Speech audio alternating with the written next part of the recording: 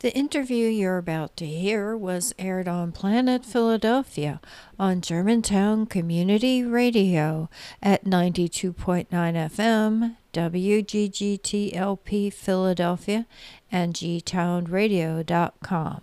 Listeners, this is Kay Wood, the host of Planet Philadelphia. Linda Rosenwine, our assistant producer reporter, is also here on the phone with me today, and we will be speaking with Dr. Chelsea Havrin.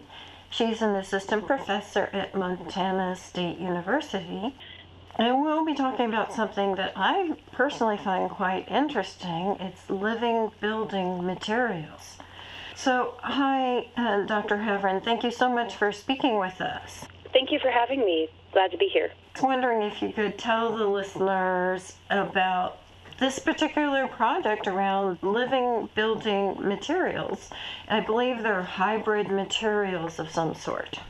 Absolutely. So this project started at the University of Colorado. I was a postdoctoral researcher working for Will Schrubar, and on a very interdisciplinary team, we set out with this task to quickly make a living building material that had some of the characteristics we were looking for.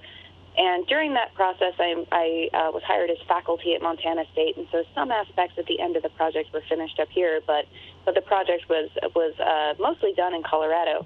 And yes, I'd love to tell you more about the material we made and what we're trying to do with it. Where would you like me to start? Maybe with some of the basics. You know, our listeners may know about concrete and cement. They may not, but I believe that was the material you were trying to work on, was to make a new type of concrete. Or were you? Maybe you were just experimenting with living building materials and a concrete-like material came out.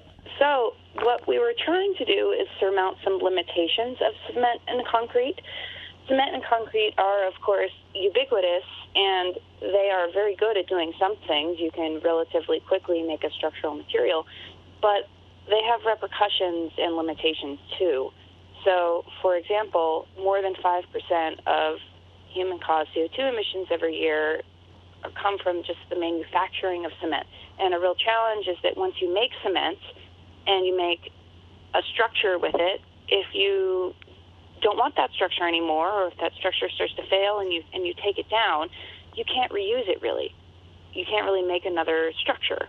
And it takes considerable human power to make cement and then make a building out of it too. And so our vision, which was funded by DARPA, who also shared in this vision of wanting to quickly make a building material that can do more for us, was to think about how we could use biology to help make this happen. DARPA is the Defense Advanced Research Projects Agency, and they are an arm of federal funding that pursues exciting, high-risk, very innovative ideas. Through their funding, we were able to ask some of our first, most critical questions about, could we make a building material that is fundamentally a little bit different? Meaning, could we use biology to help give this material multiple functions? And so we looked towards microbial systems to think about how we could leverage aspects of microbial behavior to help us build and then to maintain some functionality in the material. Specifically, we looked towards cyanobacteria for this study, and they're photosynthetic. They're green, they're ubiquitous in our environment, and their nutrition is light. The byproduct of their photosynthesis, if there's calcium available, they can precipitate calcium carbonate. So what this means is that you can promote calcium carbonate precipitation near these cells as a byproduct of their metabolism. Calcium carbonate can have many faces, but its most stable form, calcite, is the predominant component of limestone. It can be a very strong material. Some calcium carbonate is in cement normally too, but in small quantities. But calcium carbonate has the potential to be really strong. If you had a block of dense calcium carbonate, you could do a lot with it. Interestingly, in nature, many limestone-like structures are, at least in part, precipitated by bacteria, but on geologic timescales. So we wanted to speed that up a little bit. Mm-hmm. These organisms are not engineered, meaning we didn't do something to change their metabolism. This is their natural metabolism. But what we can do is we can change the solutions that they live in, and we can change their environment and leverage what we know about their metabolism. And the reason we care about that is that we wanted to think about one of our building materials as being kind of like an inoculum for the other ones. Meaning, could we have one that's rich with cells and it's in a cool storage condition, and then we break it apart into two, and then add more abiotic things like sand, that's part of our scaffold, sand and hydrogel, and have the cells grow again, and now we have two where there used to be one. And that would let us grow building materials really quickly. So part of our first work was trying to understand these kinds of dynamics of saying, okay, how can we get the cells to be happy and dormant for a long time in storage, and then how can we wake them up and divide what we had and have the cells proliferate and do that again and do that again and do it again. Interesting. So it seems like the aim is to have it in this dormant state and take it with you and put it somewhere and have it grow a structure. Yeah, that was kind of the thought. That might let us build in more challenging places. And one of the things I saw mentioned was that thinking these sorts of materials could be very useful if we ever leave planet Earth for other planets, like, say, building structures on Mars. I couldn't agree more. So one thing I've been thinking a lot about recently is that, well, why can't we build on Mars right now, and why would that be so challenging? And part of that is because Mars is resource limited, right? We have to haul bags of cement with us, also water. That's not going to work so well. So we need to be able to think about how to surmount the resource limitations and use what we have on Mars already in terms of local soils, but we could maybe bring a brick with us, right, with some kind of biological inoculum. That could be a strategy. But one thing I love about the building on Mars question is that if we figure out how to build on Mars to surmount that kind of level of resource scarcity, we might be in a really good place to build on Earth, also thinking about resource scarcity in our own future. And one of the things that Kay and I were thinking about is that living building materials could be living clothing materials, living, I don't know, chair materials, living whatever, right? I mean, it could be a variety of different things. Completely agree. And when you look around you, there's such great inspiration from biology about how if your materials have some cellular component to them, they're able to do more. So my primary training was actually in bone. I studied the skeleton. I still study the skeleton. And when I think about that structure, it's made by cells. It's repaired by cells. It senses its environment by cells. It can take itself away selectively by cells. And that set of functions, if you put that into a building material, or you're right, let's say a chair in your home, etc., maybe we could increase the longevity of these things that we use and we make, but hope that they last a really long time and do as much for us as they can. Oh, that's very interesting. So if you had, these days you would have a china plate. If you've got a chip on it, basically you have a chipped china plate. But if you had a plate built of a living material, it might fix the crack or chip. That's kind of the vision. We're not there yet, but wouldn't that be amazing? We appreciate that every day with our bodies and other materials in nature, be it, tree or skeletons or many things in between, can undergo those kinds of processes. Can heal themselves, will build themselves, heal themselves, sense the environment around them. And in nature, that's commonplace. And in human building materials, we're not there yet. But if we move in that direction, it could really have a lot of opportunity for us. Very interesting. You mentioned that we're not there yet. Could you talk about where we are? Sure. 2020 is an exciting time to be doing this work because some momentum is coming together. A few groups around the country are working on this sort of idea. And one thing I'd like to mention is that the National Science Foundation just ran a big idea competition. The winners were recently announced. And one of the winning teams, the concept was engineered living materials. Oh, wow. So it really is a burgeoning field. Yeah, and that was not my entry. And that was somebody else's entry, which is wonderful. Interesting. So a lot of people are pursuing this idea. Yeah, in different ways, though, because you can use bacteria, you can use fungi, you can do all sorts of things. And furthermore, even if you have a material that is not alive, but is substantially bio-inspired, right, in terms of the structure or how it's built, we can get closer to. Here's an example of what I mean by that. If we look at bone and we think about what it means to build bone, a cell would basically lay down a gel around it, and that would mineralize. Imitating that process in building materials, even if you didn't have the cell, could still get you closer to a structure that has some of the cool properties that something like the skeleton does. Ideally, you'd have the cell, and it would do that too, but even that bio-inspiration is a great first step. Yeah, I'm thinking of corals. Dead corals are still strong and have a structure and stuff. Absolutely. It's these materials in nature that I find really inspiring. They do something that confounds us as engineers, which is they make materials that are mostly made of something strong and brittle and have a little bit of organic component in it, which makes it tough.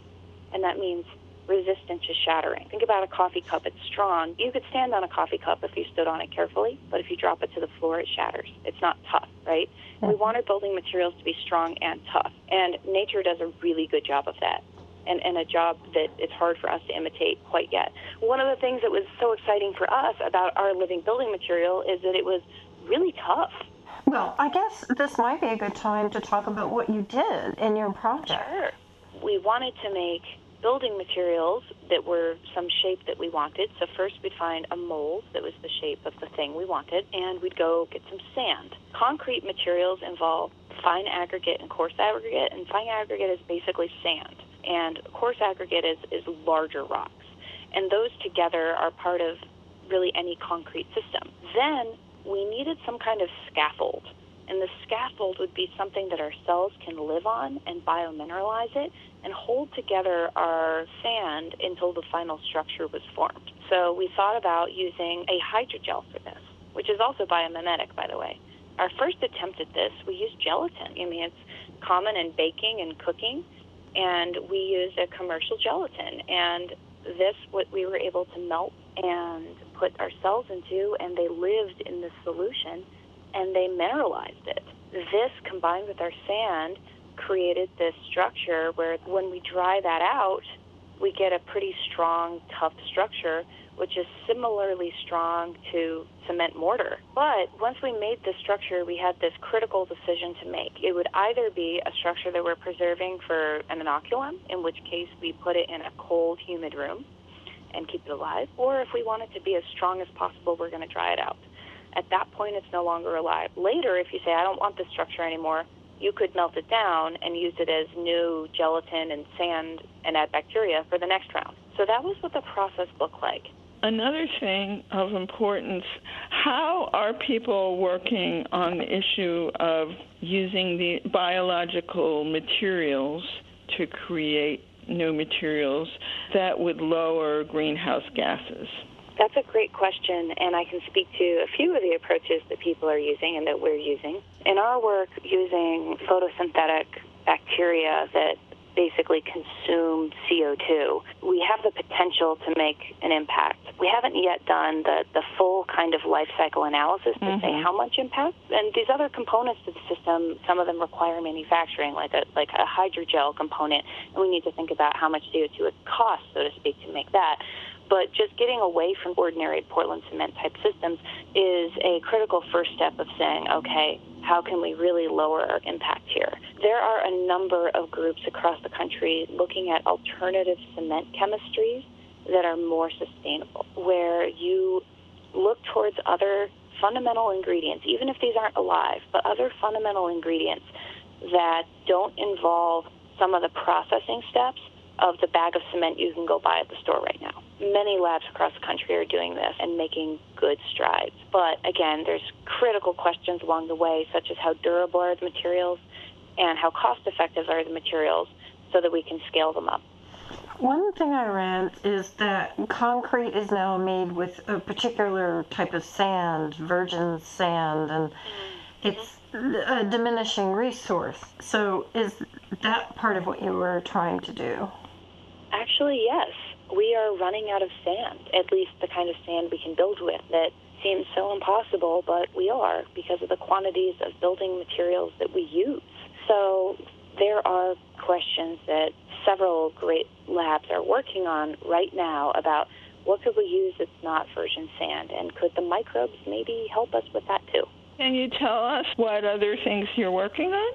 Would love to. So one thing we're working on right now is we're trying to take on kind of a second big issue at the same time, which is one of our building piles of waste plastic. These plastics are building up. They're going to the landfill. And it's not a great situation. And so one thing that my research group and my collaborators are trying to do is to try to replace as much cement as we can in concrete with waste plastic. And what we've landed on is that through certain biomineralization processes, we can put more plastic in the cement. But it's very exciting because we might be able to work on two big problems at the same time that way. A more ending question that I had was, how do we as a nation support these innovations in the for-profit sector or the nonprofit sector and them being implemented? Because it's not just doing the research, but actually scaling it up and implementing it. That is such a beautiful question. In order to scale a living building material up and to see it in the real world, there are a few things we need to figure out. So one, we need to continue the science.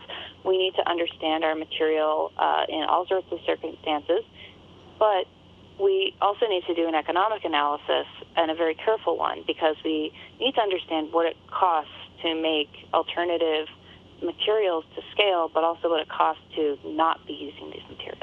Again, I call out the NSF Big Idea competition. I was just out there, and the kind of conversations that emerged about saying, okay, let's talk about what problems we're not working on right now and how to carve out funding for them and how to get a bunch of people in the same room to talk about these ideas.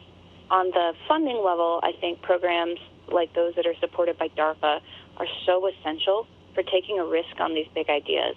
It's a lot of very interesting stuff to think about for the future. Absolutely critical, too, is to listen to the big ideas of kids and young undergraduates as well. Listen to them. Give them space to try these. Respect these ideas and encourage the success of these next generations in science and engineering. That's where a lot of this innovation can come from. And these challenges that we face now will only be more severe for our young generation of scientists and engineers. Okay, well, I think this has been very interesting. So I'd like to say thank you so much for talking with us today. Thank you. This is a delightful conversation. Thanks so much, Chelsea. I hope you will consider making a small monthly donation to help Planet Philadelphia continue presenting interviews on important underreported environmental topics and exploring their complexities and intersections. Thank you so much for your support.